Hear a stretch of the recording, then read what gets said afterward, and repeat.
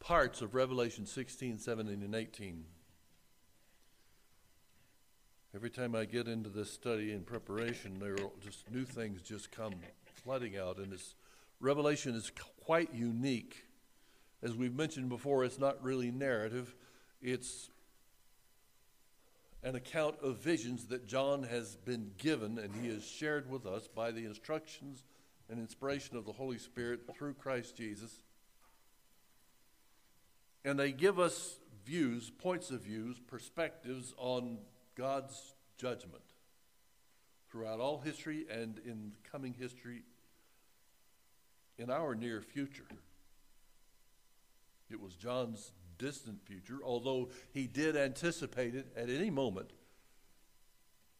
And it's our future. I'm convinced it's near future, but it could be a little more distant than our lifetime. But we must not doubt it.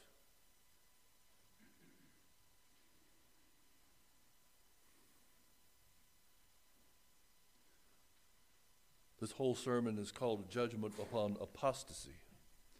We'll be looking at a few things this morning that are not really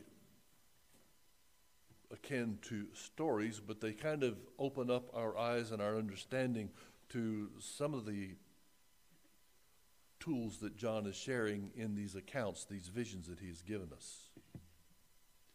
Allow me to pray, and then we'll just kind of work through this together. A little unusual, but in a few moments all shall be revealed. Let us pray.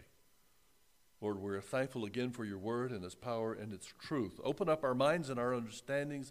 Help your servant to be clear as we look at these things together. Because once we understand them, they do help us. They do cause us to trust. They do dispel fear and doubt in our hearts and our minds. When we can see your hand at work, we can be encouraged no matter what happens. So help us this day. We pray in the name of our Savior. Amen. In Revelation chapter 16, John describes God's wrath. We've been through some of this before. I'm just going to do a quick review, and then we're going to touch on a few points. John describes God's wrath being poured out upon the world. These bowls of wrath kind of depict or kind of introduced what is escalating in the judgment upon the world and upon the world's sin as we get closer to the coming of our Lord Jesus. The first bowl that John described in chapter 16 was a curse of sores upon people's bodies. The second bowl, the seas become like blood. The third bowl, fresh water becomes like blood. The fourth bowl, people are scorched by the sun. The fifth bowl, there's darkness upon the whole world. The sixth bowl, Euphrates River is dried up and demons are released.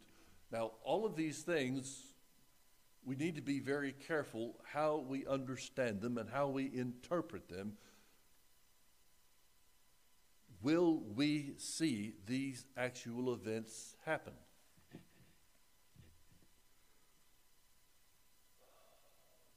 You may disagree, but I would not think so. It could happen. It would be quite remarkable if it does happen, because it's happened once before. John is reminding everyone who believes God and follows Jesus, everyone should remember how the Lord delivered his people from Egypt, because these plagues he mentions here look very similar to the ones that God poured out upon Egypt when Pharaoh would not let his people go. So in this day and time that John is writing, and in our day and time, when we see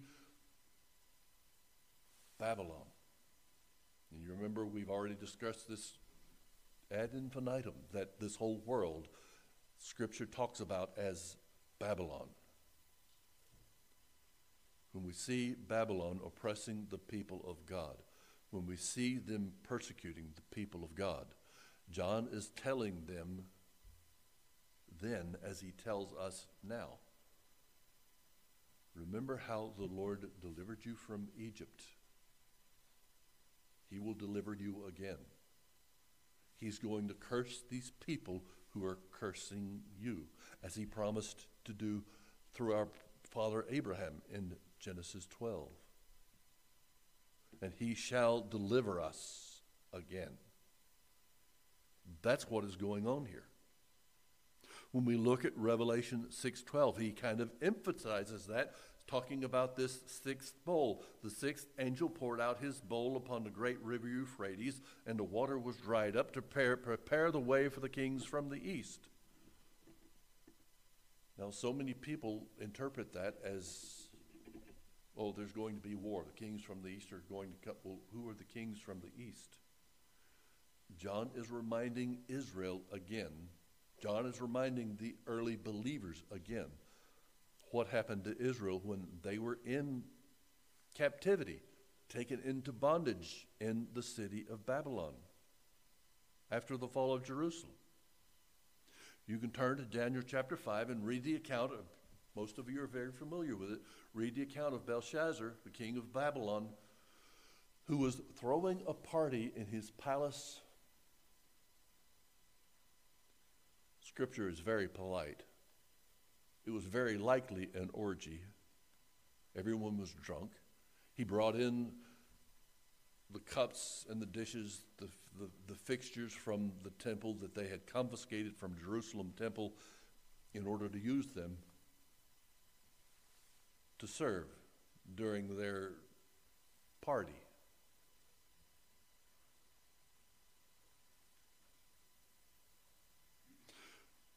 And you remember when King Belshazzar was drinking, he looked up and he saw a hand writing on the wall, and it terrified him. It was that very night that Cyrus and his armies came to Babylon. Babylon was a fortified city. They had walls so wide you could race chariots across them. The only way, other than the protected gates, the only way into the city was through a gate that a river flowed, where a path where a river flowed underneath the wall. And the army engineers of Cyrus's Persian army diverted that river so that they could get access through that dry riverbed into the city and take Babylon. They entered the city that night, and the Bible says that Babylon, the king Belshazzar, died that very night. I believe that's what John is talking about when he mentions this, kings from the east. Again, he is reminding the believers that we shall be delivered from this suffering.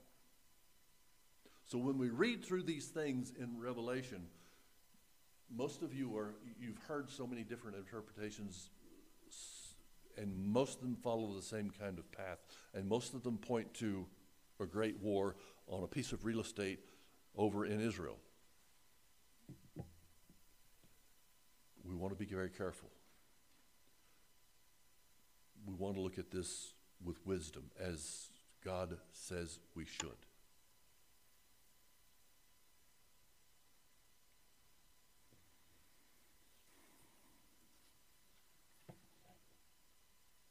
These bowls of wrath depict or illustrate God's wrath poured out upon an unbelieving world. The bowls are also a reminder of the coming deliverance. Coming deliverance for those who believe and trust Christ as their Lord and their Savior and their King. Even so, John tells us that before our deliverance, evil will continue to escalate. He's very honest. Revelation 16:13, I saw coming out of the mouth of the dragon and out of the mouth of the beast and out of the mouth of the false prophet 3 unclean spirits like frogs, for they are demonic spirits performing signs, who go abroad to the kings of the whole world to assemble them for battle on the great day of God the Almighty. He talks about this demonic spirits performing signs. Well, we can understand what demonic spirits might be. A force of evil for certain. But we keep looking for signs. What are usually when someone talks about a spiritual sign or some sort of indicator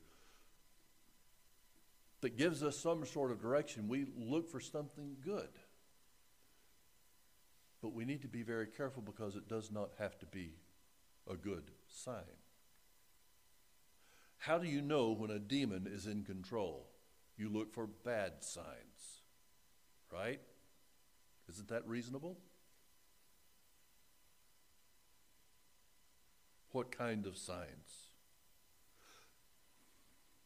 Just a quick cursory touch upon a few things. With respect to Jeff Foxworthy, if your nation or country recruits suicide bombers, here's your sign. If your nation or country protects the privileged class and turns a blind eye to evidence of pedophilia or substance abuse, here's your sign. If your nation or country secretly participates in child trafficking, here's your sign. If your nation or country promotes laws that allow women to murder their unborn babies, here's your sign. If the politicians in woke churches in your land promote and encourage the acceptability of grown men dressed as drag queens for children's story hour in schools and public libraries, here's your sign.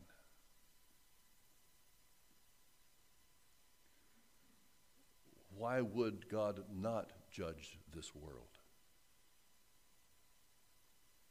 Why would we not expect him to bring chastisement upon Babylon? Demonic spirits performing signs. And these are just a few. I could go on, and you probably could too. But it would just be discouraging.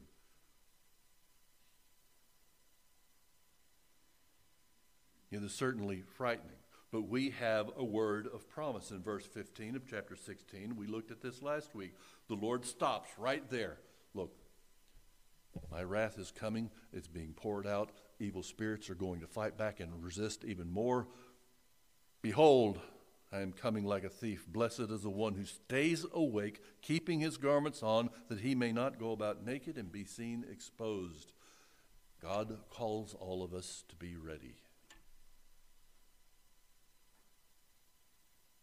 All of this, everything that is happening, is under God's power and providential authority. I think it was quite appropriate that we looked at Habakkuk last week. In chapter 1, it starts out quite clearly.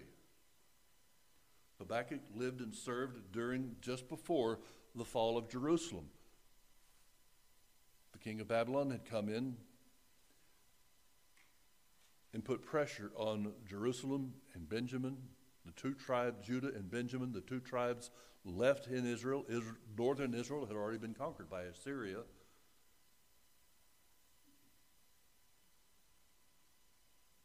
But here's the rise of Babylon. And Habakkuk calls out to the Lord. O Lord, how long shall I cry for help, and you will not hear? Or cry to you violence, and you will not save?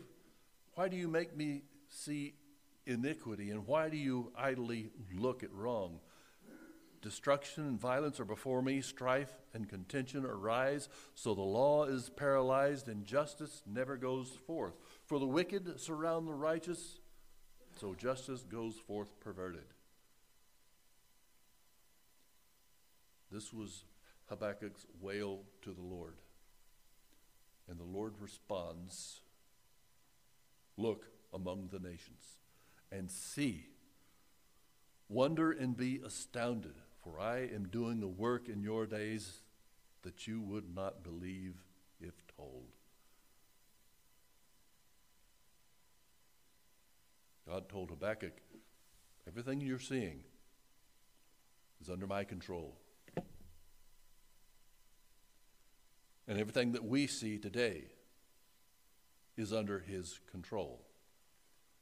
We need to trust his word and not be afraid.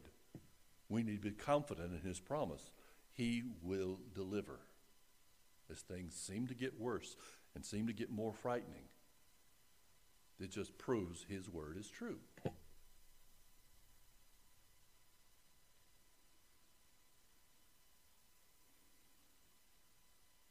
What was God getting ready to do? In Habakkuk's day, he was getting ready to bring judgment. What is God getting ready to do again?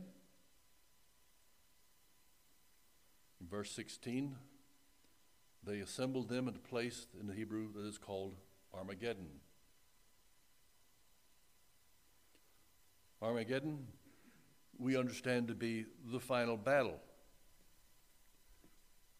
But I don't think it's going to be limited to an ancient battlefield in Israel. I believe that John's references to Armageddon, or the Valley of Megiddo, is an analogy that points to a final conflict. We look back in chapter 16, about the seventh bowl, chapter 16, verse 17. The seventh angel poured out his bowl into the air, and a loud voice came out of the temple from the throne saying, "It is done." And there were flashes of lightning, rumblings, peals of thunder, and a great earthquake, such as there had never been since man was on the earth. So great was that earthquake. The great city was split into three parts. Babylon was destroyed. And the cities of the nations fell. And God remembered Babylon the Great to make her drain the cup of the wine of the fury of his wrath, and every island fled away, and no mountains were to be found. And the great hailstones, about 100 pounds each, fell from heaven on people, and they cursed God for the plague of hail because the plague was so severe. So what is God about to do? He is about to bring judgment again. We can trust his word. We can believe him.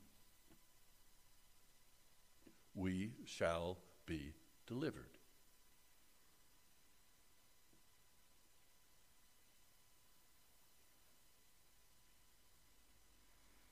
John references Armageddon as an analogy that points to the final conflict, the final judgment. It will be evident. It will be apparent to the whole world. There will be nothing secret about it. As we move quickly, and I will try and be quick, Revelation 17:1. Let's read the first two verses. Then one of the seven angels who had seven bowls came and said to me, "Come, I will show you the judgment of the great prostitute who is seated on many waters, with whom the kings of the earth have committed sexual immorality, and with the wine of whose sexual immorality the dwellers on earth have become drunk."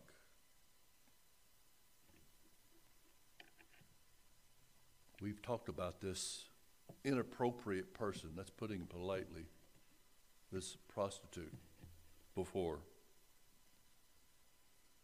We look at three quick points as we finish up today. Judgment upon the apostate church, judgment in the form of diminishing influence, and judgment as her favor with the world turns quickly.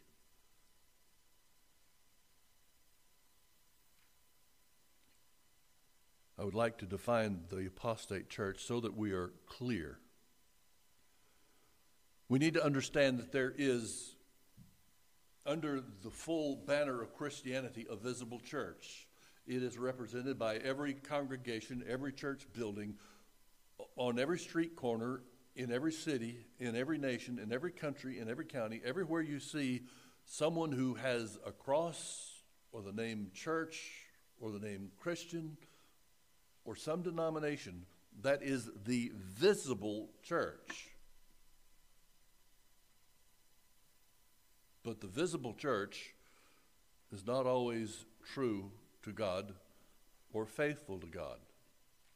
There are many congregations who have already compromised. There are many who are already teaching harmful things, untrue things, compromising things. There are many churches who are denying Scripture. But there is, in contrast to that, a universal invisible church whom God knows and recognizes. Their names are written in the Lamb's Book of Life. That is the true, faithful church of believers.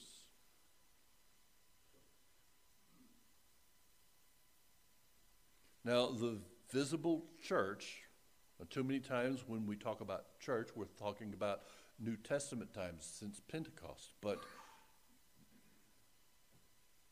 church comes from a Gaelic word. Ecclesia, the called out ones, comes from a Greek word. And there is a Hebrew equivalent, although it escapes my mind right now, that is used in the Old Testament for the called of God. They too, in the Old Testament, could be considered church.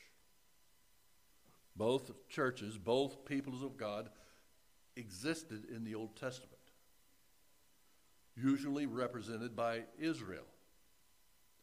There was visible Israel, and then there was the universal invisible Israel, the faithful ones of God, the prophets who died giving their lives, the faithful who were true to the Lord, the ones who were talked about in Hebrews chapter 11. All of Israel was not saved. God used Israel as a channel to protect his word and his truth and to display his power and his purpose and his plan. But just because you were born Hebrew as a descendant of Abraham does not mean that you were guaranteed salvation. Salvation for the Old Testament Israelite was the same as salvation for the New Testament believer. Faith in the promise of a substitutionary atonement, recognizing that our sin needs cleansing. Both the Old Testament believer and the New Testament believer are saved by faith.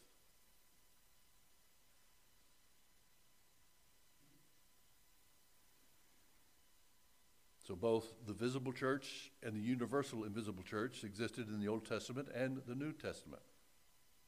They exist in modern times. One has fallen away from God, the other strives to be pure. The visible church pretty much has fallen away from God. That's the apostate church. The apostate church historically had previously been useful to political governments of the world. We can look at that as we study closely Israel and their cooperation with the governments that seemed to overthrow them, particularly their cooperation with the Roman government.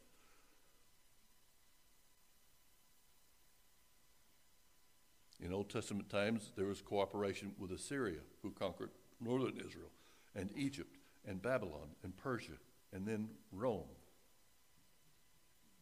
And the Lord describes, I believe he's talking about Israel as well when he describes this woman in Revelation 17. The woman was arrayed in purple and scarlet and adorned with gold and jewels and pearls, holding in her hand a golden cup full of abominations and the impurities of sexual immorality. And on her forehead was written the name of mystery, Babylon the Great, mother of prostitutes and the earth's abominations. And I saw the woman drunk with the blood of the saints and the blood of the martyrs of Jesus. When I saw her, I marveled greatly.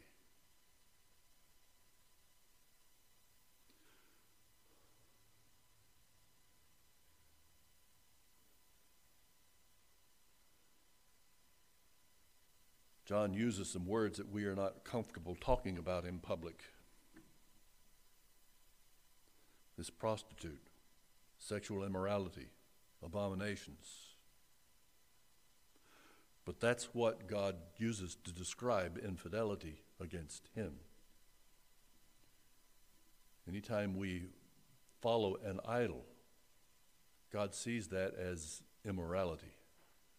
Anytime we worship anything other than him, God sees that as infidelity. And he is saying that Old Testament Israel and much of the New Testament church is guilty of such practice, such immorality, such infidelity, because they would rather have the favor of this world and the protection and the influence of this world than the grace and favor of God.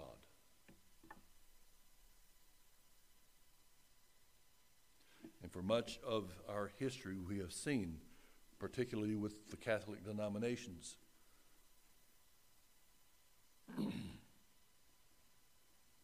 a cooperation with governments in the world.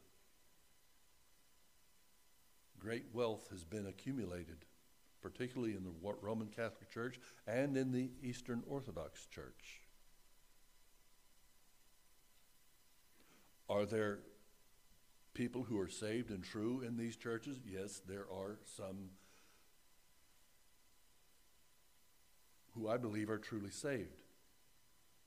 But the denominations are teaching heresy and works righteousness. Salvation comes by faithfulness to God plus works, or trust in God plus works. And we are not convinced that the Scripture teaches that. We're saved by faith in Christ alone, through faith alone, upon his word alone. There's nothing to add to it. It's all Christ and none of our works.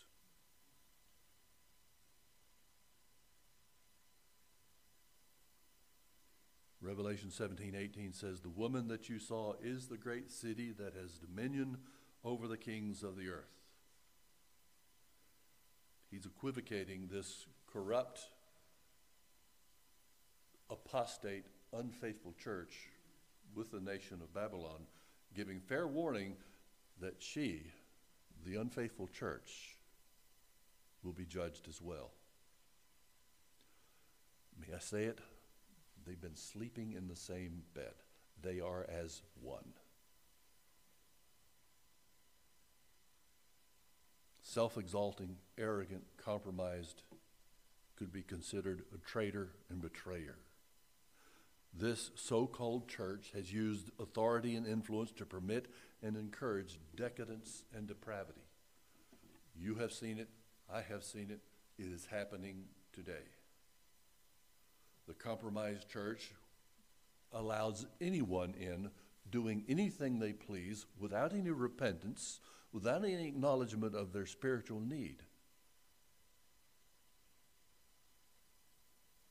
They have a very confused and depraved and twisted idea or definition of what love of God is.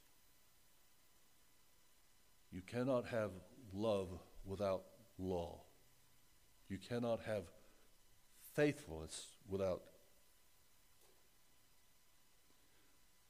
If you're going to love someone and be faithful, there must be some sort of recognized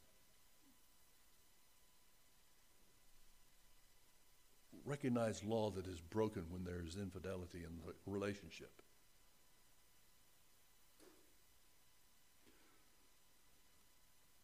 This so-called church, as we just said, has used authority and influence to permit and encourage decadence and depravity. So there is judgment upon the apostate church.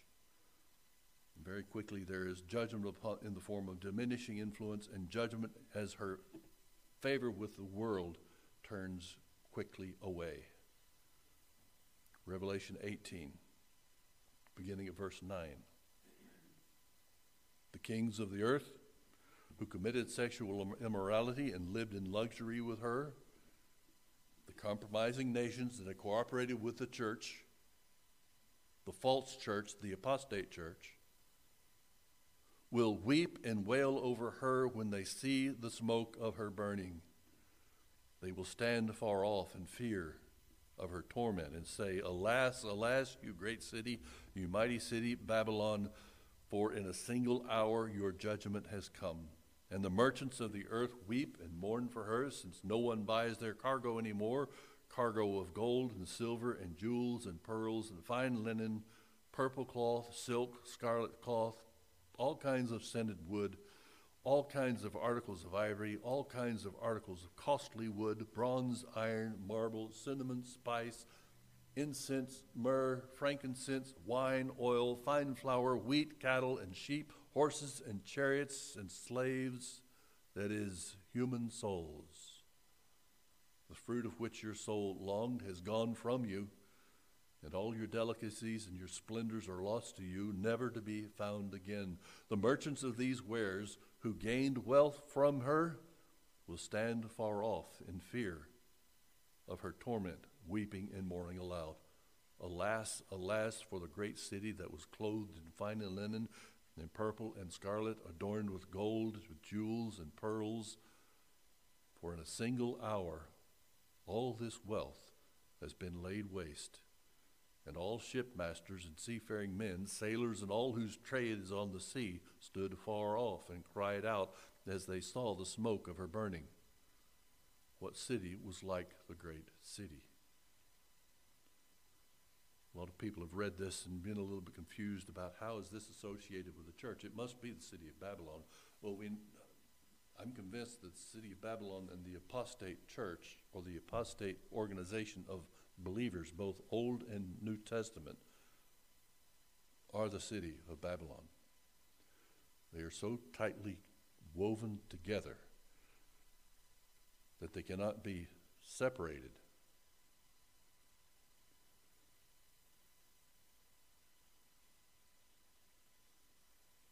I want to say this carefully, I am not anti-Israel. I am not anti-Semitic. I do not hate the Jews. I pray for Jerusalem. I pray for the people of Israel. But you should begin to realize that what you are seeing in the news today is coming from the continued remnant of Old Testament Israel as they moved into the 21st century.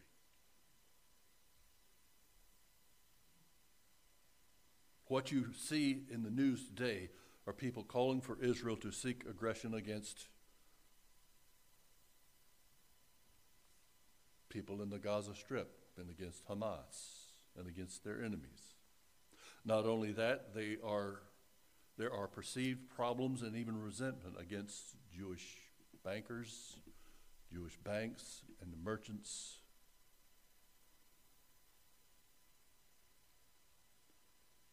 All of this fulfills the text we just read. The apostate believers who once were considered part of Israel are now part of the world merchants, associations, and banks. And a lot of people think that they are in control. This is one of the reasons why Germany rose up against them so much. That's why they were hated so much, and why that seems to be sticking its ugly head up again, even now.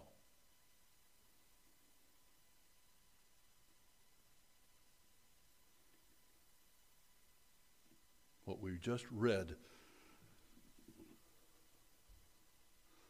of this picture of this woman who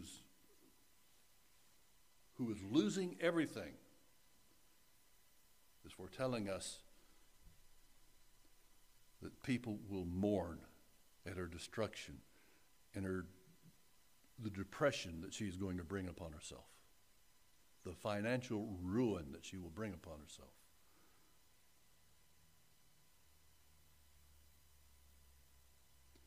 Everyone proud in heart is an abomination to the Lord. Though they join forces, none will go unpunished. Proverbs 18:5. The influences of the apostate woman talked about in Revelation are so clearly tied to the world, to Babylon, They cannot be separated, but they will both be judged for their apostasy, for their unbelief, for their sin, for their unrighteousness. Judgment upon the apostate church. Judgment in the form of diminishing influence. And judgment as her favor with the world turns quickly. She once had favor with the world, but it's going to turn around and be kind of sudden. Verse 16 in Revelation 17, John describes this beast with 10 horns that you saw. The beast will hate the prostitute. They will make her desolate and naked and devour her flesh and burn her with fire, for God has put into their hearts to carry out this purpose by being of one mind and handing over the royal power to the beast until the words of God are fulfilled. So we see that this judgment will come orchestrated by God, ordained by him through the world powers that we know as Babylon. They're going to strike her down. The unfaithful church, the unfaithful believer, whether they are Jewish or whether it is unfaithful Christian church. And I'm almost convinced that no one knows how much money they have. But I'm convinced the Catholic Church is part of the world banking society as well. They have massive amounts of money.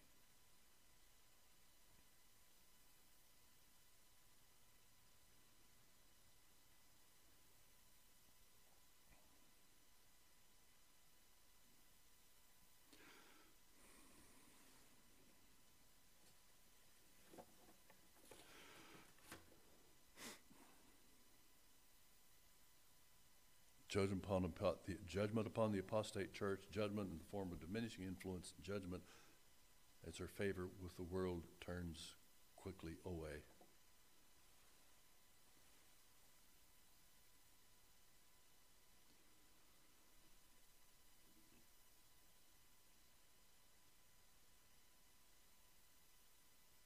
Allow me to return to the book of Habakkuk.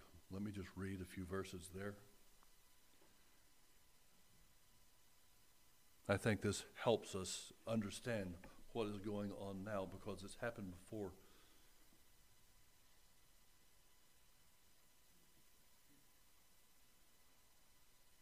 The prophet asked the Lord in prayer, "O Lord, how long shall I cry for help and you will not hear?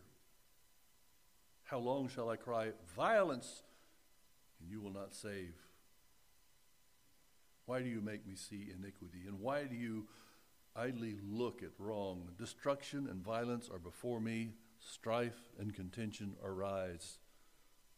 The law is paralyzed and justice never goes forth. For the wicked surround the righteous. Justice goes forth perverted." Sounds very much like modern times. And then God responds, "Look among the nations and see. Wonder and be astounded. I am doing a work in your days that you would not believe if told.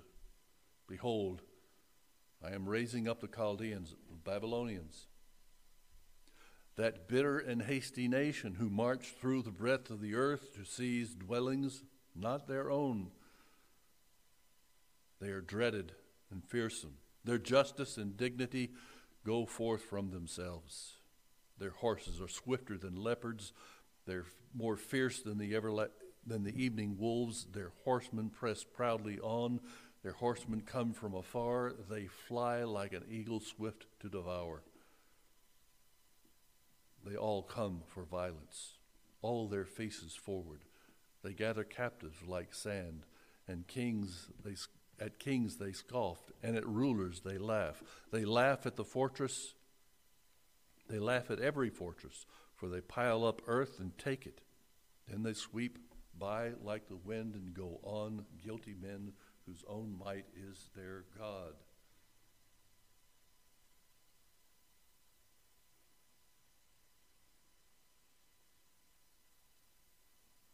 So God answers Habakkuk's prayer. This is what I am about to do. You complain about the violence, I'm sending more. And we could almost pray the same thing, Lord, how long before this is over? How long will you before you deliver? And God says, it's very near. I'm going to send some more. But we can trust and rest upon his promise that he will deliver us. Behold, I am coming quickly as a thief. Again, the prophet Habakkuk says, are you not from everlasting, O Lord my God, my Holy One? We shall not die, O Lord. You have ordained them as a judgment, and you, O rock, have established them for reproof. So what God did for Israel and for the prophet Habakkuk 600 years before Christ was born, he is doing for us today. Let us trust him. Let us be aware of the apostasy that is in this world today, and let us be faithful to our Lord, who has been faithful to us. Shall we pray? Father, we are thankful for your word and its power and its help, and we ask this day that you might help us follow you. Encourage us by your word and its truth, that we may not fear, that we may trust always. In Christ's name we pray. Amen.